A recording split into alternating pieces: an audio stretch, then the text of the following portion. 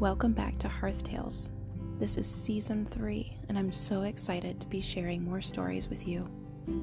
This season will do a few things different, including still reading some of our smaller tales, but also including some books as well, classics and beautiful, gentle stories. Thanks for listening.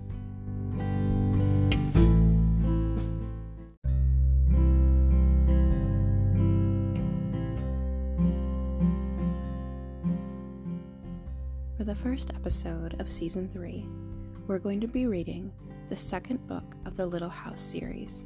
The second book is a standalone and can be read all by itself. The book is called Farmer Boy, and I'll read you a brief description before we get started.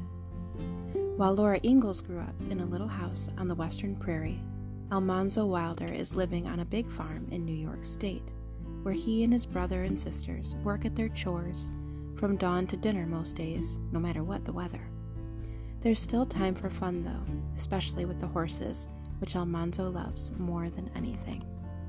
Without further ado, let's start reading Part 1 of Farmer Boy.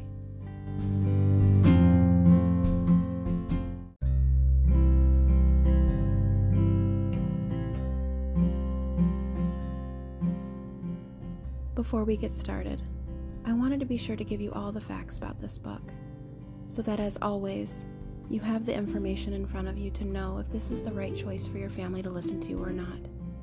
If nothing else, you can give it a try and turn it off if it doesn't feel good for you.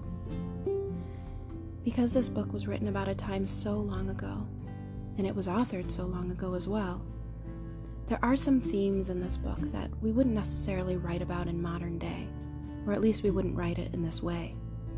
Things like children should be seen and not heard, schoolhouse punitive discipline, and some gender issues as well, even some racial ones when talking about the local Native Americans. I wanted to bring this up so that you knew what you would be listening to and not be surprised if something popped out, and to remind you about how long ago this was written. I still feel that the general tones of these Laura Ingalls Wilder books are overall gentle and lovely to listen to. And they are a historical representation of how times were during pioneer life back in those days. So with that information, if it feels right for you, I would love for you to listen to Farmer Boy. And if not, skip to one of our other stories that you'll enjoy more. I always put a disclaimer in front of things that are questionable. Thanks for listening.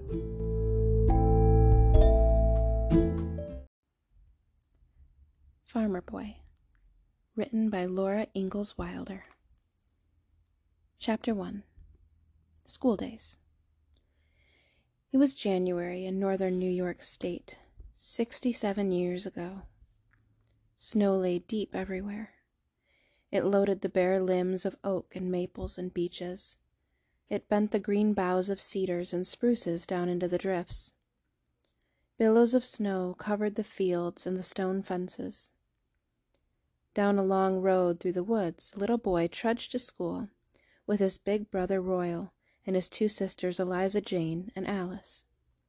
Royal was 13 years old, Eliza Jane was 12, and Alice was 10.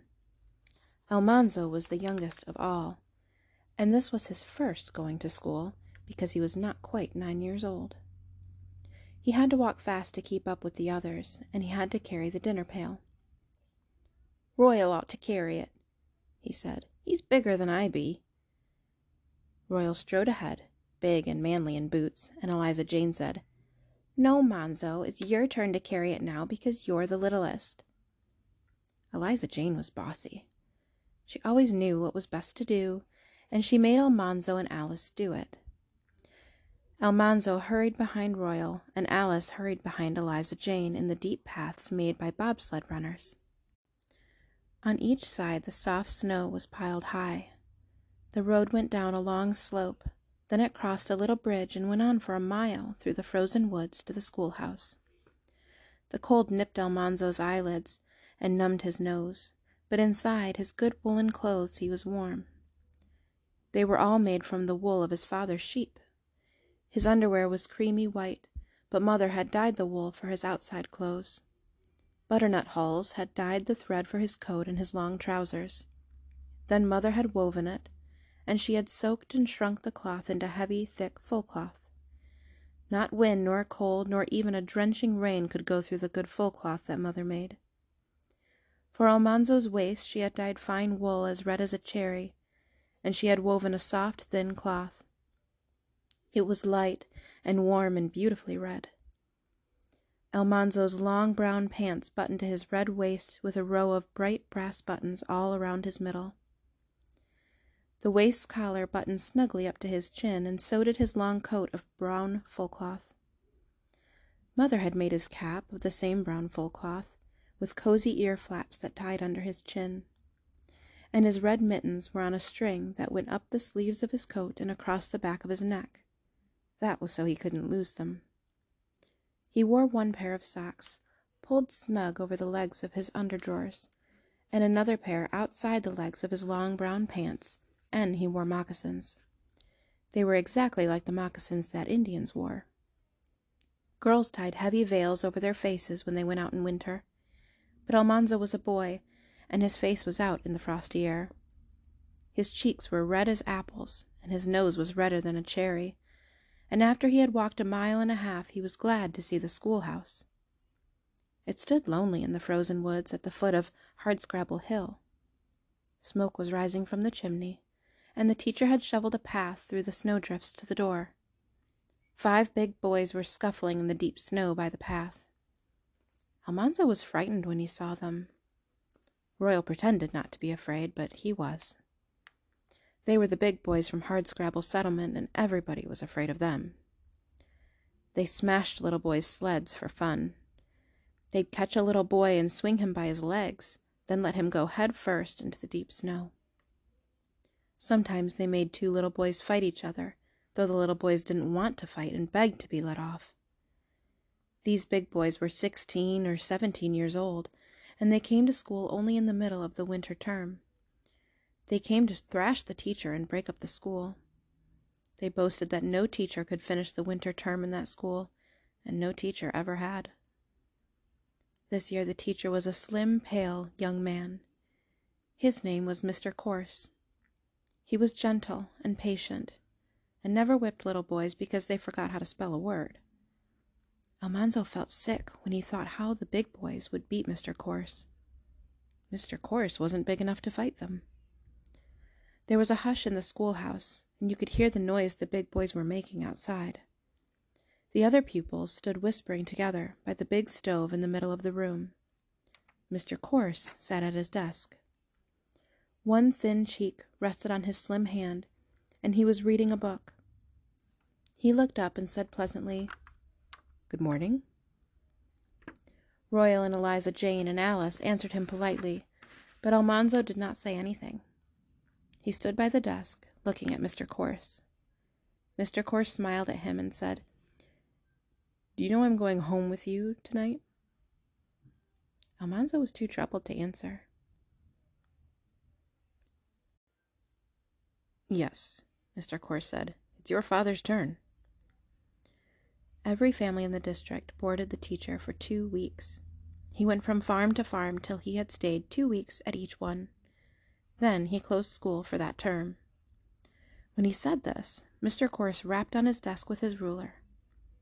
It was time for school to begin. All the boys and girls went to their seats. The girls sat on the left side of the room, and the boys sat on the right side, with the big stove and wood box in the middle between them. The big ones sat in the back seats, the middle-sized ones in the middle seats, and the little ones in the front seats. All the seats were the same size. The big boys could hardly get their knees under their desks, and the little boys couldn't rest their feet on the floor. Almanzo and Miles Lewis were the primer class, so they sat on the very front seat, and they had no desk. They had to hold up their primers in their hands. Then Mr. Corse went to the window and tapped on it. The big boys clattered into the entry, jeering and loudly laughing. They burst the door open with a big noise and swaggered in. Big Bill Ritchie was their leader. He was almost as big as Almanzo's father. His fists were as big as Almanzo's father's fists. He stamped the snow from his feet and noisily tramped to a back seat. The 4 other boys made all the noise they could, too. Mr. Corse did not say anything. No whispering was permitted in school, and no fidgeting. Everyone must be perfectly still and keep his eyes fixed on the lesson. Almanzo and Miles held up their primers and tried not to swing their legs. Their legs grew so tired that they ached, dangling from the edge of the seat. Sometimes one leg would kick suddenly before Almanzo could stop it. Then he tried to pretend that nothing had happened, but he could feel Mr. Corse looking at him. In the back seats, the big boys whispered and scuffled and slammed their books. Mr. Corse said sternly, "A little less disturbance, please." For a moment they were quiet. Then they began again. They wanted Mr. Corse to try to punish them. When he did, all 5 of them would jump on him. At last the primer class was called, and Almanzo could slide off the seat and walk with Miles to the teacher's desk. Mr. Corse took Almanzo's primer and gave him the words to spell. When Royal had been in the primer class, he had often come home at night with his hands stiff and swollen. The teacher had beaten the palm with a ruler because Royal did not know his lesson. Then Father said, "If the teacher has to thrash you again, Royal, I'll give you a thrashing you'll remember." But Mr. Corse never beat a little boy's hand with his ruler. When Almanzo could not spell a word, Mr. Corse said, "Stay in at recess and learn it." At recess, the girls were let out first. They put on their hoods and cloaks and quietly went outdoors. After 15 minutes, Mr. Corse rapped on the window and they came in, hung their wraps in the entry, and took their books again. Then the boys could go out for 15 minutes. They rushed out shouting into the cold. The first out began snowballing the others. All that had sleds scrambled up Hardscrabble Hill. They flung themselves stomach down on the sleds and swooped down the long, steep slope. They upset into the snow. They ran and wrestled and threw snowballs and washed one another's faces with snow, and all the time they yelled as loud as they could. When Almanzo had to stay in his seat at recess, he was ashamed because he was kept in with the girls. At noontime, everyone was allowed to move about the schoolroom and talk quietly. Eliza Jane opened the dinner pail on her desk. It held bread and butter and sausage, donuts and apples, and 4 delicious apple turnovers, their plump crusts filled with melting slices of apple and spicy brown juice. After Almanzo had eaten every crumb of his turnover and licked his fingers, he took a drink of water from the pail with a dipper in it on a bench in the corner. Then he put on his cap and coat and mittens and went out to play. The sun was shining almost overhead. All the snow was a dazzle of sparkles, and the wood haulers were coming down Hardscrabble Hill. High on the bobsleds piled with logs, the men cracked their whips and shouted to their horses, and the horses shook jingles from their string of bells. All the boys ran shouting to fasten their sleds to the bobsleds runners, and boys who had not brought their sleds climbed up and rode on the loads of wood. They went merrily past the schoolhouse and down the road. Snowballs were flying thick. Up on the loads the boys wrestled, pushing each other off into the deep drifts. Almanzo and Miles rode shouting on Miles's sled. It did not seem a minute since they left the schoolhouse, but it took much longer to go back. First they walked, then they trotted, then they ran, panting. They were afraid they'd be late. Then they knew they were late. Mr. Corse would whip them all. The schoolhouse stood silent. They did not want to go in, but they had to. They stole in quietly. Mr. Corse sat at his desk, and all the girls were in their places, pretending to study. On the boys' side of the room, every seat was empty. Almanzo crept to his seat in the dreadful silence. He held up his primer and tried not to breathe so loud. Mr. Corse did not say anything. Bill Ritchie and the other big boys didn't care. They made all the noise they could, going to their seats. Mr. Corse waited until they were quiet. Then he said, "I will overlook your tardiness this one time, but do not let it happen again." Everybody knew the big boys would be tardy again. Mr. Corse could not punish them because they could thrash him, and that was what they meant to do. Chapter 2. Winter Evening. The air was still as ice, and the twigs were snapping in the cold. A gray light came from the snow, but shadows were gathering in the woods. It was dusk when Almanzo trudged up the last long slope to the farmhouse. He hurried behind Royal, who hurried behind Mr. Corse. Alice walked fast behind Eliza Jane in the other sled track. They kept their mouths covered from the cold and did not say anything. The roof of the tall red-painted house was rounded with snow, and from all the eaves hung a fringe of great icicles. The front of the house was dark, but a sled track went to the big barns, and a path had been shoveled to the side door, and candlelight shone in the kitchen windows. Almanzo did not go into the house. He gave the dinner pail to Alice, and he went to the barns with Royal. There were 3 long, enormous barns around 3 sides of the square barnyard. Altogether, they were the finest barns in all that country. Almanzo went first into the house barn. It faced the house, and it was 100 feet long. The horses' row of box stalls was in the middle. At one end was the calves' shed, and beyond it the snug hen house. At the other end was the buggy house. It was so large that 2 buggies and the sleigh could be driven into it, with plenty of room to unhitch the horses. The horses went from it into their stalls without going out again into the cold. The big barn began at the west end of the horse barn, and made the west side of the barnyard. In the big barn's middle was the big barn floor. Great doors opened onto it from the meadows, to let loaded hay wagons in. On one side was the great hay bay, 50 feet long and 20 feet wide, crammed full of hay to the peak of the roof far overhead. Beyond the big barn floor were 14 stalls for the cows and oxen. Beyond them was the machine shed, and beyond it was the tool shed. There you turned the corner into the south barn. In it was the feed room, then the hog pens, then the calf pens, then the south barn floor. That was the threshing floor. It was even larger than the big barn floor, and the fanning mill stood there. Beyond the south barn floor was a shed for the young cattle, and beyond it was the sheepfold. That was all of the south barn. A tight board fence 12 feet high stood along the east side of the barnyard.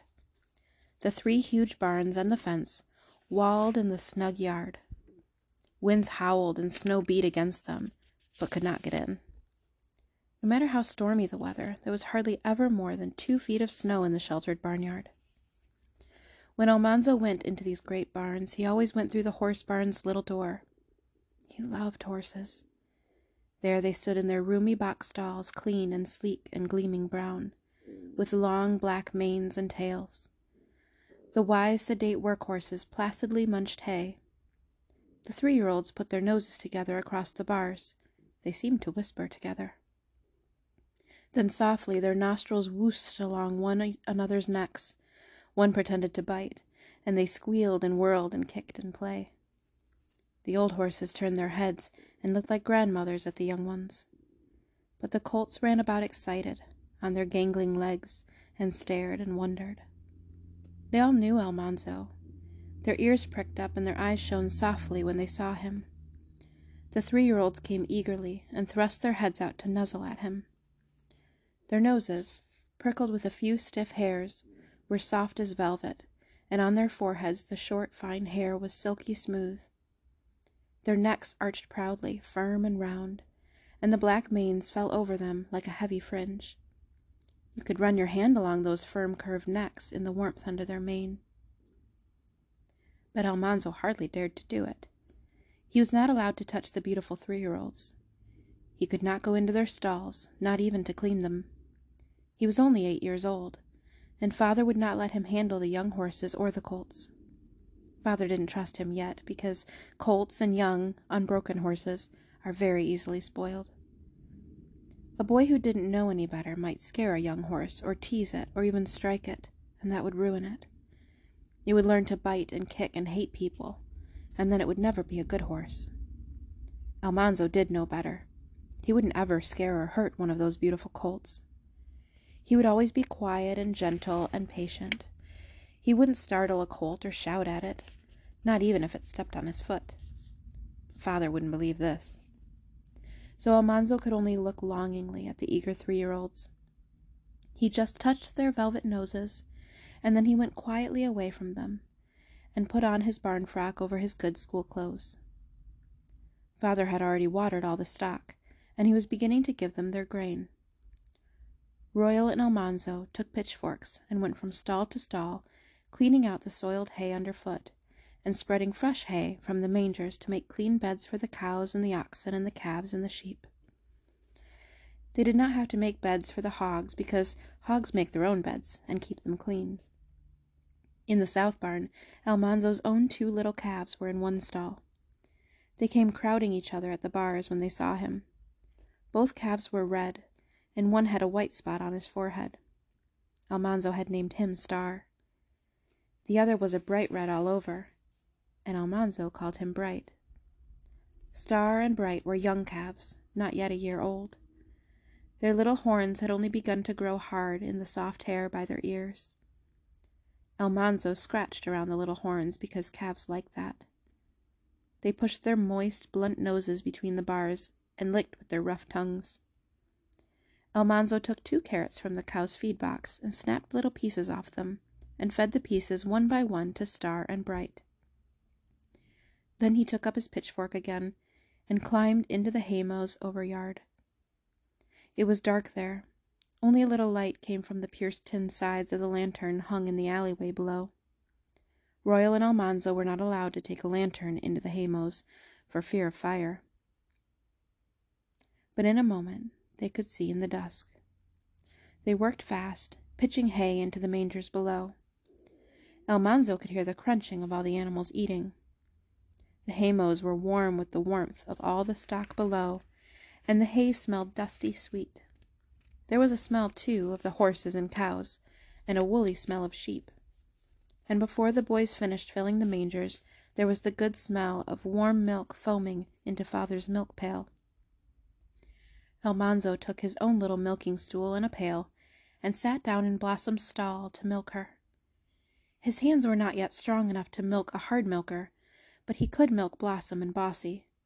They were good old cows who gave down their milk easily, and hardly ever switched a stinging tail into his eyes, or upset the pail with a hindfoot. He sat with the pail between his feet and milked steadily. Left, right, swish, swish.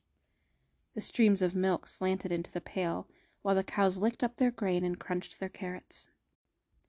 The barn cats curved their bodies against the corners of the stall, loudly purring. They were sleek and fat from eating mice. Every barn cat had large ears and a long tail, sure signs of a good mouser. Day and night they patrolled the barns, keeping mice and rats from the feed bins, and at milking time they lapped up pans of warm milk. When Almanzo had finished milking, he filled the pans for the cats. His father went into Blossom's stall with his own pail and stool, and sat down to strip the last, richest drops of milk from Blossom's udder. But Almanzo had got it all.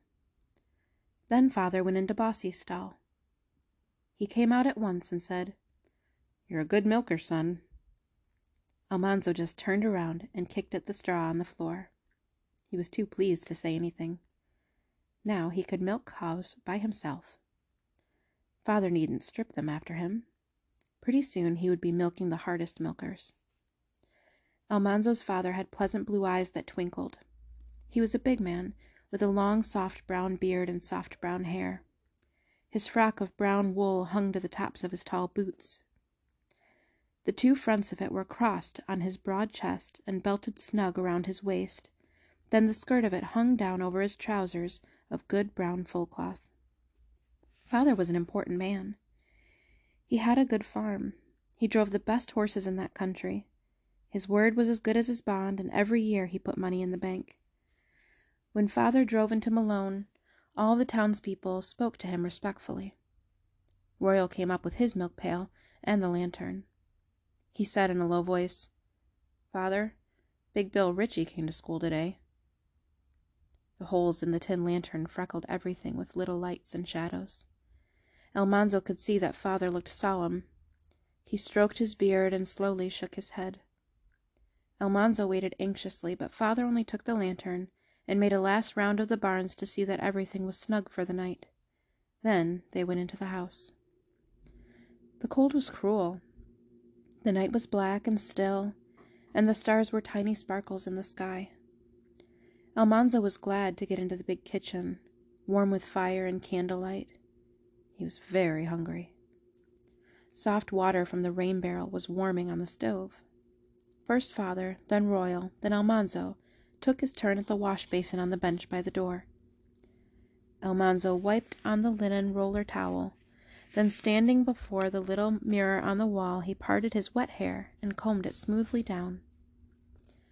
The kitchen was full of hoop skirts, balancing and swirling. Eliza Jane and Alice were hurrying to dish up supper.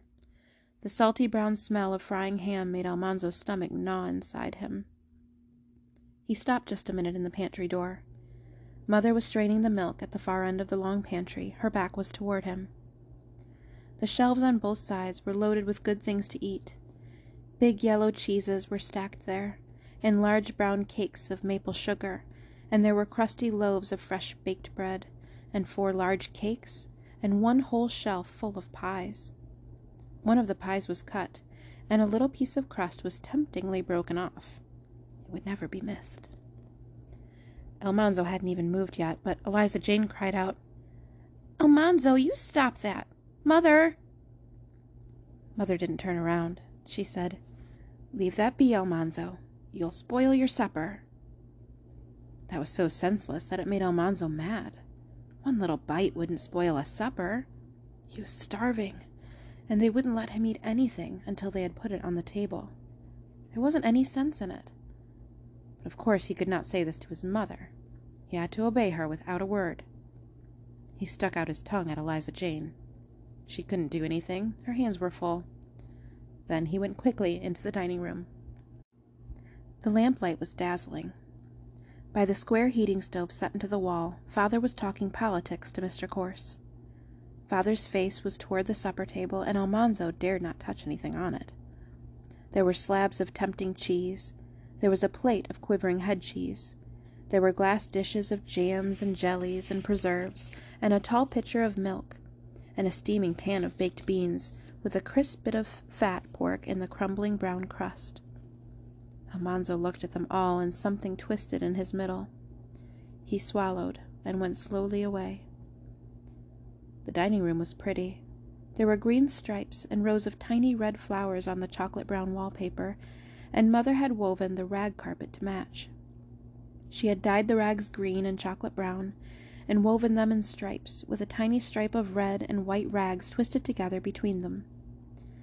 The tall corner cupboards were full of fascinating things, seashells and petrified wood and curious rocks and books. And over the center table hung an air castle. Alice had made it of clean yellow wheat straws, set together airily with bits of bright-colored cloth at the corners. It swayed and quivered in the slightest breath of air, and the lamplight ran gleaming along the golden straws. But to Almanzo, the most beautiful sight was his mother, bringing in the big willow-ware platter full of sizzling ham. Mother was short and plump and pretty. Her eyes were blue, and her brown hair was like a bird's smooth wings.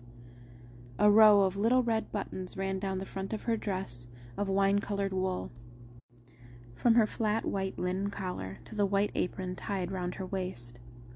Her big sleeves hung like large red bells at either end of the blue platter. She came through the doorway with a little pause and a tug, because her hoop skirts were wider than the door. The smell of the ham was almost more than Almanzo could bear. Mother set the platter on the table. She looked to see that everything was ready, and the table properly set. She took off her apron and hung it in the kitchen. She waited until Father had finished what he was saying to Mr. Corse, but at last she said, "James, supper is ready." It seemed a long time before they were all in their places. Father sat at the head of the table, Mother at the foot. Then they must all bow their heads while Father asked God to bless the food. After that, there was a little pause before Father unfolded his napkin and tucked it in the neckband of his frock. He began to fill the plates. First, he filled Mr. Corse's plate, then Mother's, then Royal's and Eliza Jane's and Alice's. Then, at last, he filled Almanzo's plate. "Thank you," Almanzo said. Those were the only words he was allowed to speak at the table. Children must be seen and not heard. Father and Mother and Mr. Corse could talk, but Royal and Eliza Jane and Alice and Almanzo must not say a word. Almanzo ate the sweet, mellow baked beans. He ate the bit of salt pork that melted like cream in his mouth. He ate mealy boiled potatoes with brown ham gravy.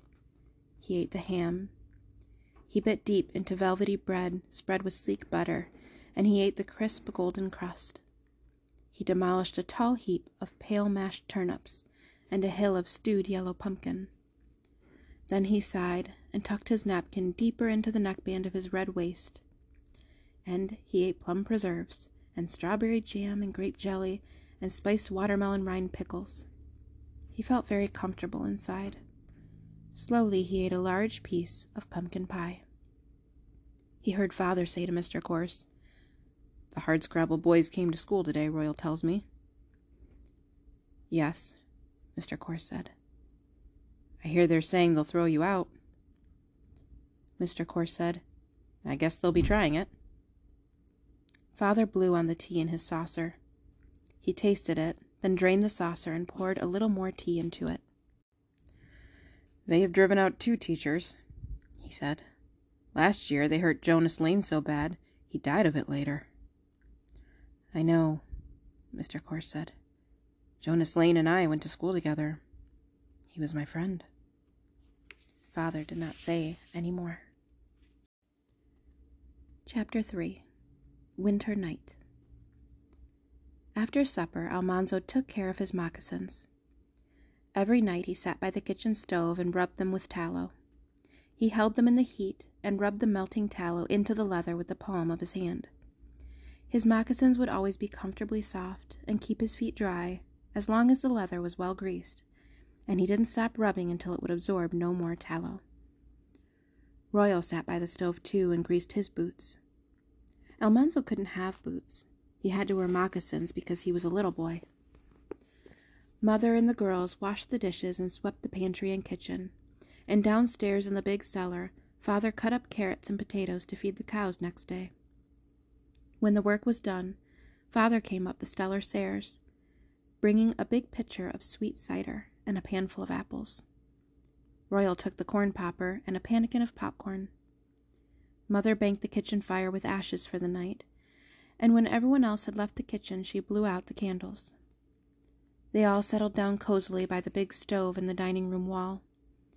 The back of the stove was in the parlor, where nobody went except when company came. It was a fine stove. It warmed the dining room and the parlor. Its chimney warmed the bedroom upstairs, and its whole top was an oven. Royal opened its iron door, and with the poker he broke the charred logs into a simmering bed of coals. He put 3 handfuls of popcorn into the big wire popper and shook the popper over the coals. In a little while, a kernel popped, then another, then 3 or 4 at once, and all at once, furiously, the hundreds of little pointed kernels exploded. When the big dishpan was heaping full of fluffy white popcorn, Alice poured the melted butter over it and stirred and salted it. It was hot and crackling crisp and deliciously buttery and salty, and everyone could eat all he wanted to. Mother knitted and rocked in her high-backed rocking chair. Father carefully scraped a new axe handle with a bit of broken glass. Royal carved a chain of tiny links from a smooth stick of pine, and Alice sat on her hassock doing her woolwork embroidery. And they all ate popcorn and apples and drank sweet cider, except Eliza Jane. Eliza Jane read aloud the news in the New York weekly paper. Almanzo sat on a footstool by the stove, an apple in his hand, a bowl of popcorn by his side, and his mug of cider on the hearth by his feet. He bit the juicy apple, then he ate some popcorn, then he took a drink of cider. He thought about popcorn. Popcorn is American. Nobody but the Indians ever had popcorn, till after the Pilgrim Fathers came to America. On the first Thanksgiving Day, the Indians were invited to dinner, and they came, and they poured out on the table a big bagful of popcorn. The Pilgrim Fathers didn't know what it was. The Pilgrim Mothers didn't know either. The Indians had popped it, but probably it wasn't very good. Probably they didn't butter it or salt it, and it would be cold and tough after they had carried it around in a bag of skins. Almanzo looked at every kernel before he ate it. They were all different shapes. He had eaten thousands of handfuls of popcorn and never found two kernels alike. Then he thought that if he had some milk, he would have popcorn and milk. You can fill a glass full to the brim with milk, and fill another glass of the same size brim full of popcorn. And then you can put all the popcorn kernel by kernel into the milk, and the milk will not run over. You cannot do this with bread. Popcorn and milk are the only two things that will go into the same place. Then, too, they are good to eat. But Almanzo was not very hungry, and he knew Mother would not want the milk pans disturbed. If you disturb milk when the cream is rising, the cream will not be so thick. So Almanzo ate another apple and drank cider with his popcorn, and did not say anything about popcorn and milk. When the clock struck 9, that was bedtime. Royal laid away his chain and Alice her woolwork. Mother stuck her needles in her ball of yarn, and Father wound the tall clock. He put another log in the stove and closed the dampers. "It's a cold night," Mr. Corse said. 40 below zero, said Father, "and it will be colder before morning." Royal lighted a candle, and Almanzo followed him sleepily to the stairway door. The cold on the stairs made him wide awake at once. He ran clattering upstairs. The bedroom was so cold that he could hardly unbutton his clothes and put on his long woolen nightshirt and nightcap. He should have knelt down to say his prayers, but he didn't. His nose ached with cold, and his teeth were chattering. He dived into the soft goose-feather bed between the blankets and pulled the covers over his nose. The next thing he knew, the tall clock downstairs was striking 12. The darkness pressed his eyes and forehead, and it seemed full of little prickles of ice. He heard someone move downstairs. Then the kitchen door opened and shut. He knew that Father was going to the barn. Even those great barns could not hold all Father's wealth of cows and oxen and horses and hogs and calves and sheep. 25 young cattle had to sleep under a shed in the barnyard. If they lay still all night, on nights as cold as this, they would freeze in their sleep. So at midnight in the bitter cold, Father got out of his warm bed and went to wake them up. Out in the dark, cold night, Father was rousing up the young cattle. He was cracking his whip and running behind them, around and around the barnyard. He would run and keep them galloping till they were warmed with exercise. Almanzo opened his eyes again, but the candle was sputtering on the bureau. Royal was dressing. His breath froze white in the air. The candlelight was dim, as though the darkness were trying to put it out. Suddenly Royal was gone. The candle was not there, and Mother was calling from the foot of the stairs. "Almanzo, what's the matter? Be you sick? It's 5 o'clock. He crawled out, shivering. He pulled on his trousers and waist and ran downstairs to button up by the kitchen stove. Father and Royal had gone to the barns. Almanzo took the milk pails and hurried out. The night seemed very large and still, but the stars sparkled like frost in the black sky. When the chores were done and he came back with Father and Royal to the warm kitchen, breakfast was almost ready. How good it smelled. Mother was frying pancakes, and the big blue platter, keeping hot on the stove's hearth, was full of plump brown sausage cakes in their brown gravy. Almanzo washed as quickly as he could and combed his hair. As soon as Mother finished straining the milk, they all sat down and Father asked the blessing for their breakfast. There was oatmeal with plenty of thick cream and maple sugar. There were fried potatoes and the golden buckwheat cakes, as many as Almanzo wanted to eat, with sausages and gravy or with butter and maple syrup. There were preserves and jams and jellies and doughnuts. But best of all, Almanzo liked the spicy apple pie with its thick, rich juice and its crumbly crust. He ate 2 big wedges of the pie.